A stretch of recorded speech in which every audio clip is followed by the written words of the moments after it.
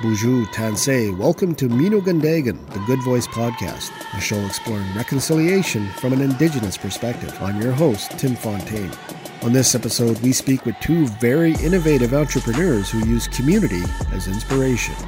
We pose the question, has reconciliation happened on an economic development scale? Has it happened within the lives of these go-getters? Stick around to find out. Our first guest is Kyle Nobis, a film actor and screenplay writer born and raised in the city of Winnipeg, Manitoba. His credits include the television show Mohawk Girls and the film Curse of Chucky. Nobis has also been named one of the top 10 television personalities by APTN.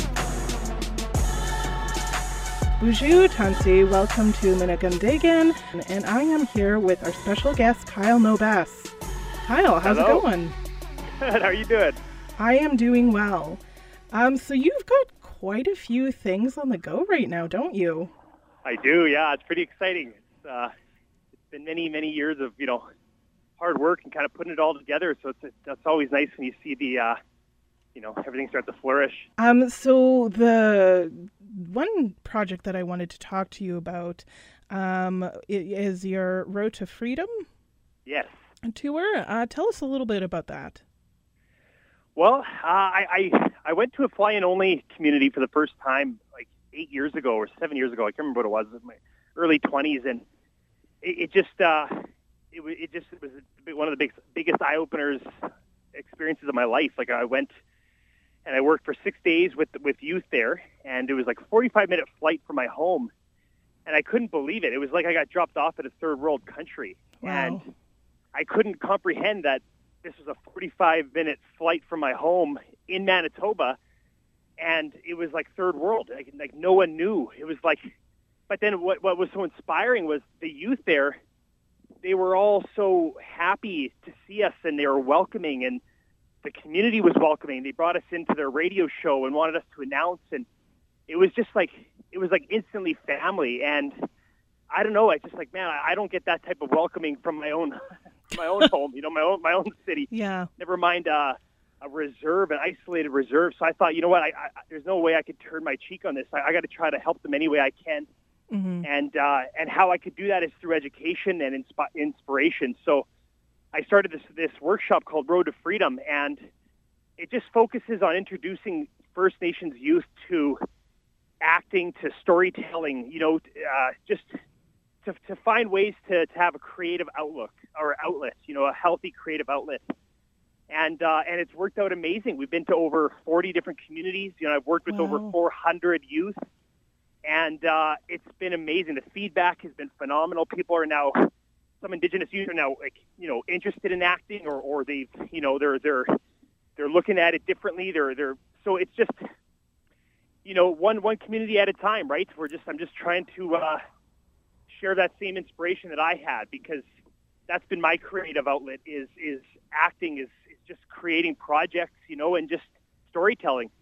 I always tell them, like, we've evolved from storytellers. Our people are storytellers. Yes. I mean, that's who we are. So it's like, if they just have the tools in their hands and get shown how to do it, then sky's the limit, because those are the stories we haven't heard yet, our people on reserve, man. That's a whole different life. And if you could survive that and still want to succeed, you're the real heroes of this country. So, and you also have a second project on the go. I mean, I feel like Indigenous folks in the entertainment industry, we always have about a million different things going on, but you also have, made an announcement on Facebook recently about your another project that is coming into fruition. Yeah, well, it's a feature film. I've written 2 feature film scripts, and they've both been sold, and they're both in pre-production. So it's been pretty cool.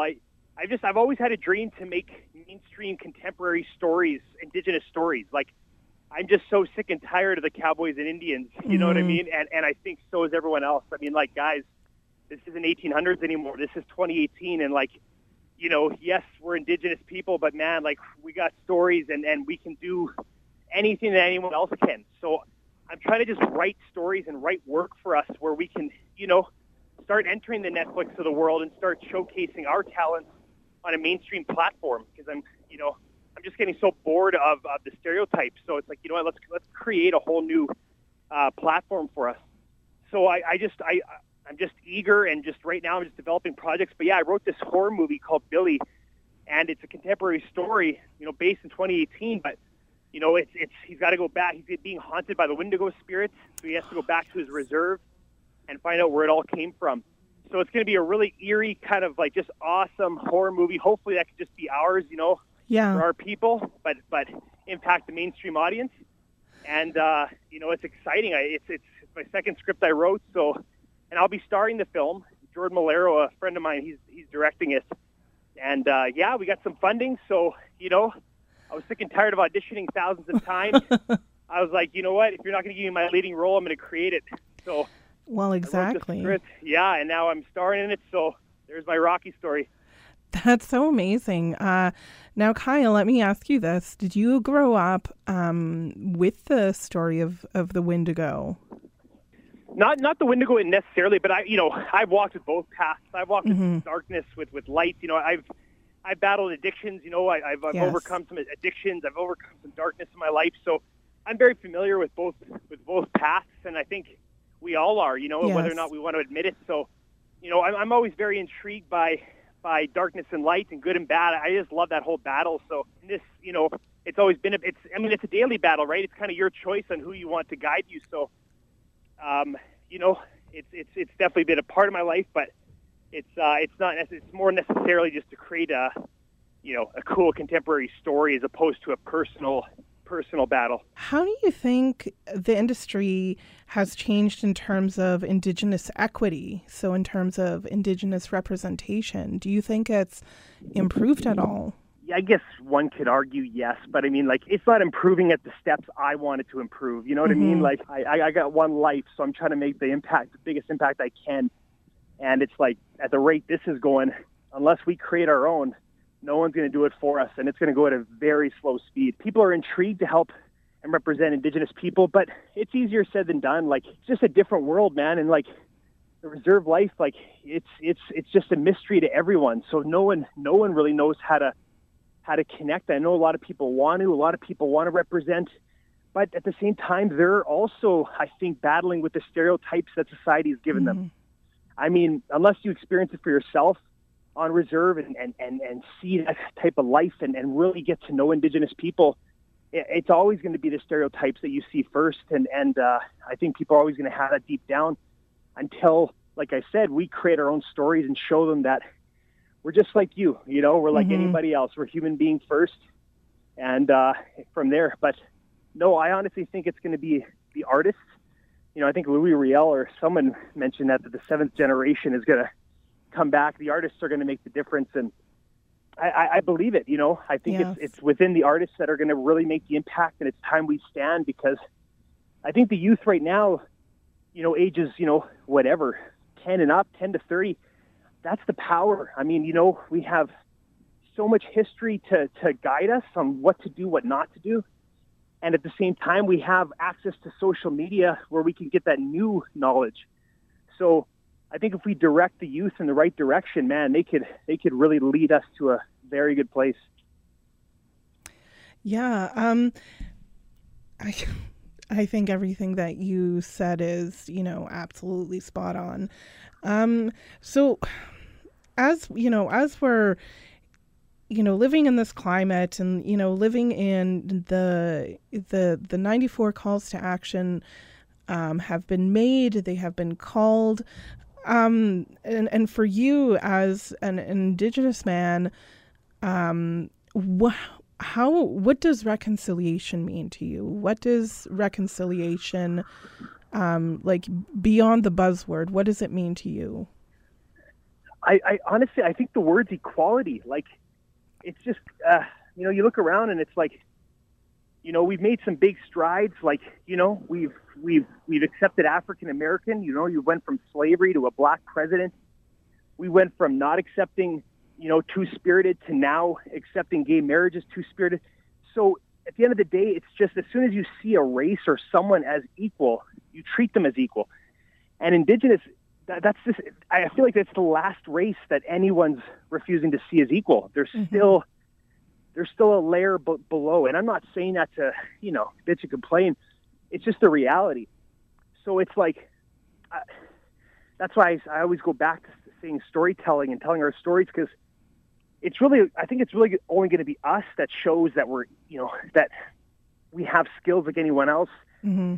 And until we tell our stories, that's when people are going to see us as equal. So at the end of the day, the word's equality.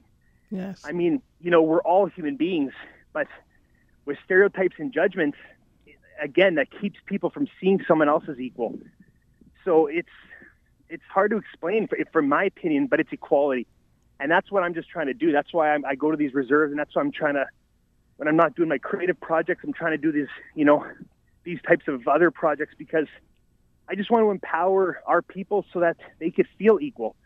Mm-hmm. At the end of the day, whether you want to call us Canadian or not, we're all together. We're all in this country together. And yet at the same time, there's a big separation. So there's not even equality within our own country. So that's just equality, man. That's a big word. It's a good word, right? Yeah. It's one word that unites us all. Yeah, exactly. Do you feel like your work, or, just, as somebody in the entertainment industry, as, somebody in the media, do you feel like the TRC's 94 calls to action, has that impacted your work at all? TRC call to action. Can you elaborate on that? Like, what do you mean by that? So the Truth and Reconciliation Commission, they came out with the 94 calls to action, which sort of, they span across, health, environment, safety, land rights, economic development, and they were all sort of like, the 94 suggestions of what needs to happen for reconciliation to actually happen. Do you feel like, once the Truth and Reconciliation Commission started doing that work, have you seen any changes that have impacted your work as an entertainer and as somebody in the media? I don't know. I mean, if I'm going to be honest and not say what I think you want to hear, I'm just be honest. Yes, please be honest. I don't pay attention to any of that, just because, again, I realized being 30 years old now, no one's looking out for me. You know what I mean? No one's, I don't know, man. At this rate, there's too much I want to accomplish and do. I'm not waiting on anyone. That's why I'm I've created a YouTube channel with my brother. We partnered with Much Music. We got over 2 million views. I've written movie scripts. I've sold them. I'm starring in a film. I'm a national speaker. I've traveled. I've spoken at We Day. I got myself all those gigs. You know what I mean? I reached out to agents. I reached out to everyone else because, I don't know. I mean, I could wait around all day and point fingers, but at the end of the day, man, we are all more than capable to just start creating our own magic and telling people what we want, Mm-hmm. So if I were to sit around and wait for quote unquote government to come up with any solution, as much as it's probably helping, and man, I love all the people who are trying to make an impact. That's awesome. It's not going at the speed that I would want it to go at. Right. Yeah. Life's it's just too short, it's just flying by too quick. So it's man, I can't wait on anyone. I mean, that is, something that Indigenous folks and, marginalized people have been dealing with, for forever. Yeah. Is, sort of, not being able to wait around and having to create our own opportunities. Yeah, exactly. So yeah, no, I totally get where you're coming from. So just to close up this interview, what do you think are the ideal outcomes of the work that you do? When you're an elderly Kyle, what do you hope to sort of leave in your path? I think it's the fact of just to live life for you. A lot of us have dreams, and I think I don't know, there's a lot of influence around us, as far as family, friends, society. Like, there's just a lot of pressures to not go for what you want. And I think the biggest thing that I've realized is, at first it's very lonely, when you go for what you want. But over the years, you start to realize, like, because of that choice you made, that courageous choice you made to go against the current, you actually inspired more people than you thought you would. I think that's the biggest shock for me, is how many friends and family I've inspired for them to become better. They want to try new things now. They want to get out of their comfort zone. And, it's like just being that rock, that kind of that first person to take that stand and live your kind of life. And then people around you see how much fun you're having. And it's like, man, I want that kind of freedom, and then it just kind of inspires from there. So I think that's the only thing I could say is, like, looking back, it's like, yeah, people growing up or youth, whoever, it's like, I know deep down they have dreams. Like, even though they want to admit it or not, everyone has a dream, or they have something that they wish they could do, or that would be amazing. And it's like, well, go try it, go try it. Because along the way, you might find the real thing that you want to do. And it's like, you never would have stumbled upon that opportunity if you didn't take the first step, Yes. Sometimes it's on the fourth try. Speaking as somebody who's, been in the entertainment industry, yeah, it's going to take quite a few tries before, you get your sea legs totally all steadied. Well, Kyle, thank you so much for the interview. And for folks listening, please watch out for Road to Freedom. Also, keep an eye out for the movie Billy. Yes. And I think, I've watched you on the Indigenous Peoples Day Live. So, yeah, I think you're, moving in the right direction, and you're giving a lot of young people, good examples to live by, and, as somebody that young people can look up to. So, I appreciate that very much. Thank you. So I just wanted to say miigwech for giving us the interview today. All right. Thank you so much. I appreciate it. All right. Have a good day, Kyle. Yeah, you too. You take care. Okay, bye. Okay, bye. Welcome back to Minogandagan, the Good Voice Podcast, a show exploring reconciliation from an Indigenous perspective. We just spoke with Kyle Nobis. Be sure to check out his website, kylenobis.com. Up next, our second and final guest is Ashley Richard, born and grown in Winnipeg, Manitoba. She is one of the founders of Red Rising magazine and the Manitoba representative for Taking It Global. Through her work with Taking It Global, she created Rising Youth, a program that helps young people by providing them with grants to put out positive community initiatives. Hi friends, this is Sasha Mark, and you are listening to the Minogandagan podcast. Hi, Ashley Richard. How are you? Hey, I'm good. Good. We met on Valentine's Day, I think, maybe. It's not a very romantic story, but so there's a lot of love in general. But how did we meet? Yeah, so as part of my work with Red Rising magazine, one of my favorite, actually my absolute favorite Red Rising event is definitely the comedy show called Laughter is Medicine.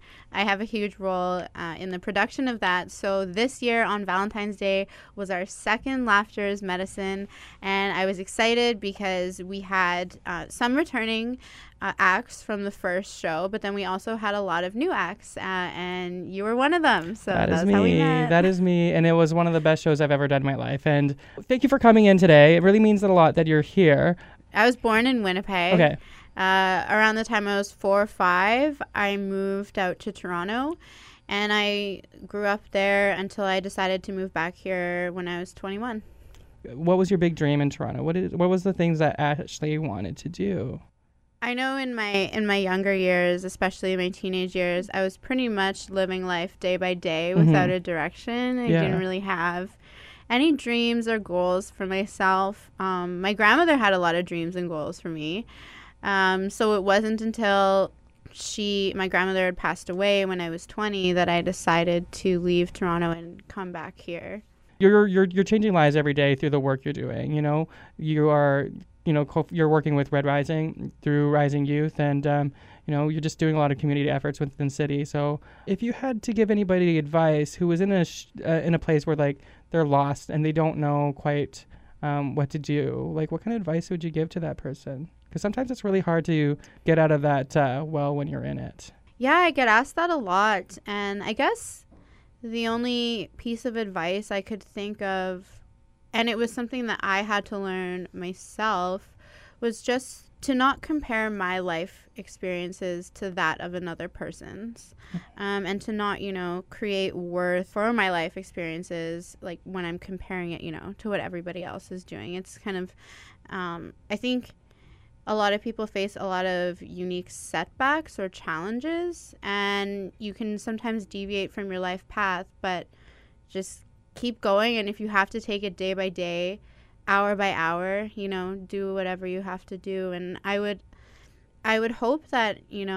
a lot of people feel that they have a support group or even a support person, someone they feel that they can reach out to, because I know it gets tougher when you feel like you're completely alone.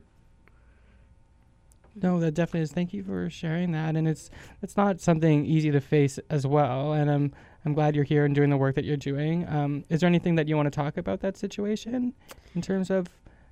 Yeah, I guess I've been pretty vocal and open about my story since I came back to Winnipeg. When I was in high school, I was a teenager. I thought I knew everything. I had everything figured out. I decided to move out when I was 15 years old, which just led to a series of, different things happening. I was really young, living on my own. I got evicted so many times.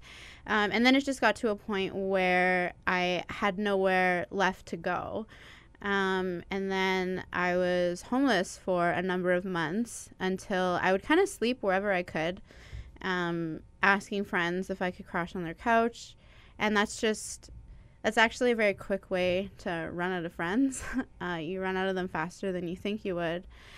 And then I ended up in a youth shelter, and it was when I was in the youth shelter I thought, this isn't like where I want to be. I really want to finish high school at least. And so I'd say around the time I was 17, 18, I really decided to turn it around. I would work as many jobs as I could. Most of the time I was working 2 jobs, just to kind of stay in my apartment. But it got to the point where I wasn't really sure what I was going to do with the rest of my life. Like I remember I was working at Blockbuster during the day, and then I was bartending at night, and it just thought like this could go on forever. And then there was one night, it was really late at night, and I was walking towards to try and get a taxi home, and that was the night I ended up being sexually assaulted by a complete stranger on the street. And that was probably one of the worst summers of my life, just because immediately as soon as that happened, my grandmother went into the hospital, and she ended up passing away roughly around the same time. And my grandmother, she was my whole kind of reason for living, and she was the whole reason why I wanted to do better for myself. So after she passed away, I went through a bit of a dark period, and I ended up drinking too much, partying too much, you name the destructive behavior. I was trying to find a way to do it. And then I ended up one night in a really bad car accident, and I was lucky to be alive. And when I looked in the mirror and I saw how my face looked, I was almost unrecognizable. And I just thought, my grandmother, she didn't spend 20 years with me for me to just throw it all out the window. So I packed up all my stuff, and I came here to move to Winnipeg to work with the community that she worked with. I'm so lucky to have you here. Sorry. So that's in a nutshell how I got here.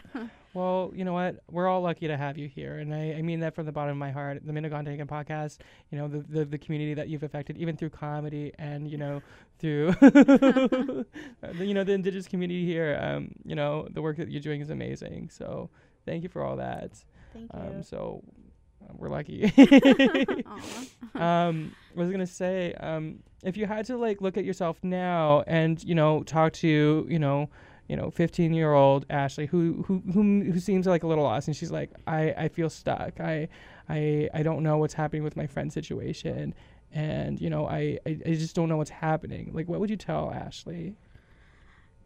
Knowing what I know now, I would tell myself to remember my spirit name. And my spirit name is Gagige Kwe, which means forever woman. And when I was really young, I used to ask my grandmother what my spirit name meant. And she said that it meant that I was going to grow up to be a powerful woman. And she said, even more powerful than me. And I remember at the time, around the time I was 15, when all these things were happening, that just didn't even seem realistic. I had just, I had strayed so far away from my life path and the meaning of my spirit name. But just, I would love to remind myself that my spirit name and that teaching that my grandma gave me with my spirit name is the most important thing. That's very good information. So I hope young Ashley would have listened to that, Yeah, she didn't really listen, so we don't know. But no, you do a lot of youth empowerment, and that's the main focus of like a lot of the work that you do. Mm-hmm. So do you want to talk a little bit about the project you're working, Rising Youth? Yeah, it's actually interesting how I came across the job with Taking It Global. I've never worked for a not-for-profit before. Mm-hmm. And a lot of the time I would volunteer in the community. I would spend all my time volunteering, and it would just be like, I loved it. That was what I was so passionate about. Like, meet me at the bell tower, Red Rising magazine. I love that sort of thing. And so when I found out about this company that I work for now called Taking It Global, it was just through a public speaking event I was doing, and I was on a panel, and I was sitting next to this guy, Dallas Pelly, and he worked at Taking It Global, and he was talking about this program, Connected North, and I was just so fascinated by it, and it just sounded like the kind of work that I want to do, bringing technology and educational resources to remote reserves. So in front of like almost, 600, 700 people, I was like, that sounds like my dream job. And he's like, we should connect after this. So then it just turned out they were looking to hire someone in Manitoba, but for the Rising Youth program, which is also a Taking It Global project. So I read about Rising Youth, and I thought, yeah, this is definitely something I can do. Rising Youth it's a community service grants program promoting volunteerism in youth across Canada. So I just thought in terms of all the work that I had done, all the work that I do in my spare time, and all the volunteerism that I do, it just seemed like a perfect fit. It is a perfect fit. So for youth at home, want to apply, so it's 15 to 30. Yeah, so the applicants have to be 15 to 30. Okay, so 15 to 30, how do they apply? So you can go on to our website, which is risingyouth.ca, and then you'll see a huge button at the top, and it says apply now. And then so when you click that, it'll take you to the 3 levels of grants that we have available. So we have $250, $750, and $1,500. And what's really awesome about the application process is to apply for the grant, it should not take you more than 5-10 minutes at most. It's all done online. You can even do it on your phone or your tablet. So it's in terms of accessibility, we try to really break down any barriers that youth might have when applying for grants. Yeah, because grant writing is a scary thing, especially yeah, if you're and young. daunting. Yeah. Like, there's just so many things you have to provide. So we didn't want it to be like that at all. No, that's awesome. That's amazing. Holy smokes. And I think that's so needed. Yeah, and it's awesome because it's all about asking the youth, what do you think would make your community brighter? Mm-hmm. We don't have a ton of projects that we thought of, and we're just going across Canada getting youth to do them. We're really asking them individually, what do they think would work, and what does their community need? So it's really it's grassroots driven, and it empowers youth to decide for themselves what they can do, you know, within their own limits. So that's one thing that I really like about the program. And plus, then through that, just across Canada, we've just seen such a unique and diverse, I guess, like just a ton of projects, different types. Yeah. No, that's awesome. Do you have any like favorite projects or things that you can talk about? Projects that are Yeah. along the way. There's been a lot of applications for community gardens, community cleanups. There was recently a project where they used the grant. I believe it was $250. They used that to buy sandwich supplies to make little lunches and hand them out to people around the Higginson, Maine and Shalom Mission, all around there. And they provided really healthy options.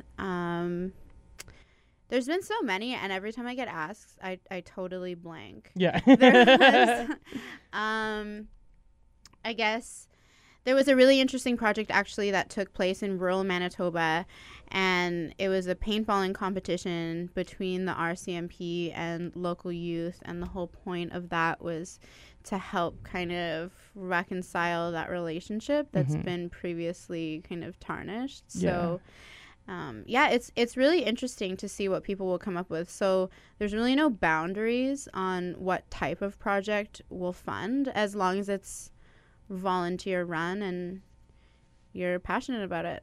Yeah, that's amazing. And I'm glad to hear that there's a lot of good ideas and a lot of things that are moving forward with this. And I'm stoked to see what comes down the future. So that's so awesome. Yeah. So this podcast, the big theme of this podcast is reconciliation. So to you, what does reconciliation mean to you? To me, I try to keep it very simple, because I think there's a lot of people who spend a lot of time overanalyzing it and overthinking it, that we almost have come to this standstill. To me, reconciliation is just all about respect. But really any of the 7 teachings. But mainly the first thing that comes to mind for me is respect. That's something that my grandma drilled into me since I was a kid. And in terms of just the relationship between Indigenous and non-Indigenous people, I think if you always have that foundation of respect, the rest of the good stuff would just grow from there. But we're not there for whatever reason. Not there, not yet. But that's the future. That's the game plan. So, what was I going to ask?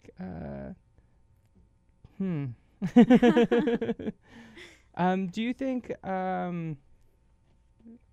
this kind of work that you do would have been possible before, the TRC and like the recognition of, reconciliation and moving that forward? Do you think the work that you do, because your work, especially with Rising Youth, there's a big Indigenous kind of, focal point to it, but it's not exclusive to outside of that.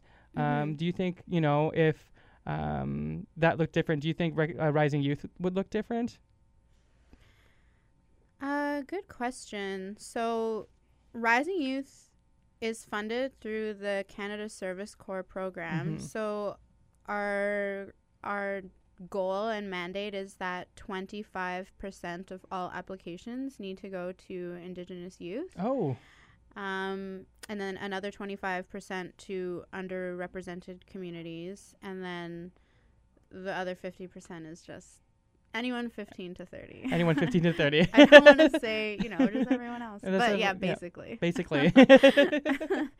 So it's interesting because, I've always kind of followed the path that my grandma laid out for me. And she was working during a time when there really weren't many, if any, Aboriginal organizations. Like, I know she was really instrumental in, getting the Aboriginal Council of Winnipeg started, the Indian and Métis Friendship Center, and of course the Thunderbird House. So in terms of continuing her work, and I'm right now working during a time when there have been such things like the calls to action. There have been, I think we've made steps forward, not enough, but I definitely do think that they've impacted the work that I do, especially with Rising Youth. You know, if you look at our logo, which is here somewhere, it's our logo is drawn by an Indigenous artist named McGeezy, and he does a lot of work with Taking It Global out in Toronto. And just in terms of just the way Taking It Global run, like the culture, they didn't hire me as, you know, like an Indigenous employee. Yeah. They just hired me, and there's actually there's like a strong Indigenous representation on all of the staff across Taking It Global, and it's not in like a check the box sort of way. That's just the Taking It Global culture, which I'm honestly so lucky to be a part of. Well, you're also well deserving, and I couldn't think of any else who would have been like a perfect fit for a lot of good things like that. So, you know, I think on the forefront of like Rising Youth too, I think they're lucky as well. Yeah, so. Rising Youth has been really great, and but with Red Rising magazine as well, like the times that we're living in have given us the opportunity to kind of theme our issues after really, I guess, huge topics that people are talking about, especially because our 6th issue came out right during Canada's 150th, and that was a huge topic that everyone was talking about, so we dedicated the whole issue to that theme. Okay. Like, what does Canada's 150th mean to us? Yeah, what a controversial year to be in Canada. So, okay, for folks that want to apply for grants, they go where? Risingyouth.ca. And if you need to connect with Ashley Richard in regards to grant things or community projects or anything, how can we find you, Ashley? You can email me. So my email is ashley@takingitglobal.org. Okay. Or I'm also on Instagram. Yeah, follow her on Instagram. Okay. That is our episode for the Minogandagan podcast. Welcome back to Minogandagan, the Good Voice podcast, a show exploring reconciliation from an Indigenous perspective. We just spoke with Ashley Richard. Be sure to check out her LinkedIn profile at linkedin.com/Ashley Richard. Miigwech to all of our guests on this episode, the 12th in our series. Thank you for sharing your stories and your thoughts on a subject that should be on every Canadian voice, reconciliation. We hope that you've enjoyed our conversations today and will tune into future episodes as we engage in more thought-provoking conversations about reconciliation. We'll close off our episode with a track from the OB. This is Not a Terrorist. Check out more of his music at soundcloud.com/studio393. Today a new day. Yesterday I saw my grandma in Edmonton. Today a new day. My Uncle Adam caught a case and I liked him. Today a new day. Today a new day. My auntie's boyfriend in the pen and I don't like him. Today a new day. My mom done fell and hurt her leg at the Santa Claus parade. They asked her if she okay or if she drank. I don't like that. And today a new day. My pops done got pulled over when the towers done fall, and I ain't like that. So I ain't quit yet. I haven't quit yet.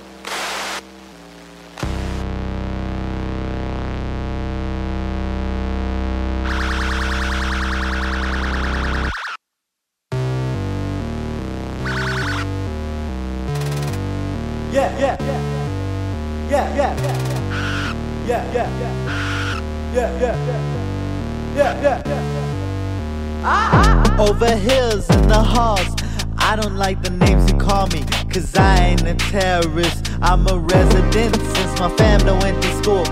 Mad at you, I ain't strapped, I'm just a chop from my classmates. The same homie that told me watch out for the native minorities. I don't like you. Pat me down from my classmates cause I ain't like them. In fact, I inspired them. Only rocks in my socks are from the playground. In 9th grade I heard them say, stay down. I hate my day now cause they tryna crack down. Ain't cuffing me, can't kick me out cause my fam been here since day one. So yo, I'm on fuego.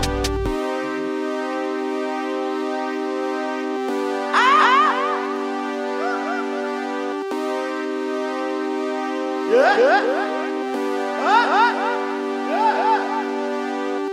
Today a new day and I can hear the chopper in my bike falling in a pothole in the 7-Eleven looking like a jackpot. If I intervene, will I die? Machete's gonna kill me. Cops just scare me. Everyone in trouble when the neighborhood is income, yo. Everyone in trouble when the neighborhood is income, yo. Probably cause it's a probable cause. Probably cause it's a probable cause. They just my friend, these is my ends. Probably cause it's a probable cause. Yeah. We are falling, we are falling, we are falling in our posh with the neighborhood and the shortcuts with the dollar slice. We are falling, we are falling. Call me that cash back, gotta cash this check. Probably cause it's a probable, it's a probable, it's a probable cause. Minogandagan was produced on Treaty 1 territory, the original lands of the Anishinaabeg, Nehewak, Ojibwe, Dakota, and Dene peoples, and the homeland of the Métis Nation. Our executive producer is Alyssa Blackwolf-Kixon. Our associate producer is Sasha Mark, and I'm your host, Tim Fontaine. Our theme music comes to us courtesy of Boogie the Beat. Check out more of his brilliant work at soundcloud.com/boogiethebeat. The interstitial music is courtesy of Bloom. You can hear more of their songs at bloom14.bandcamp.com.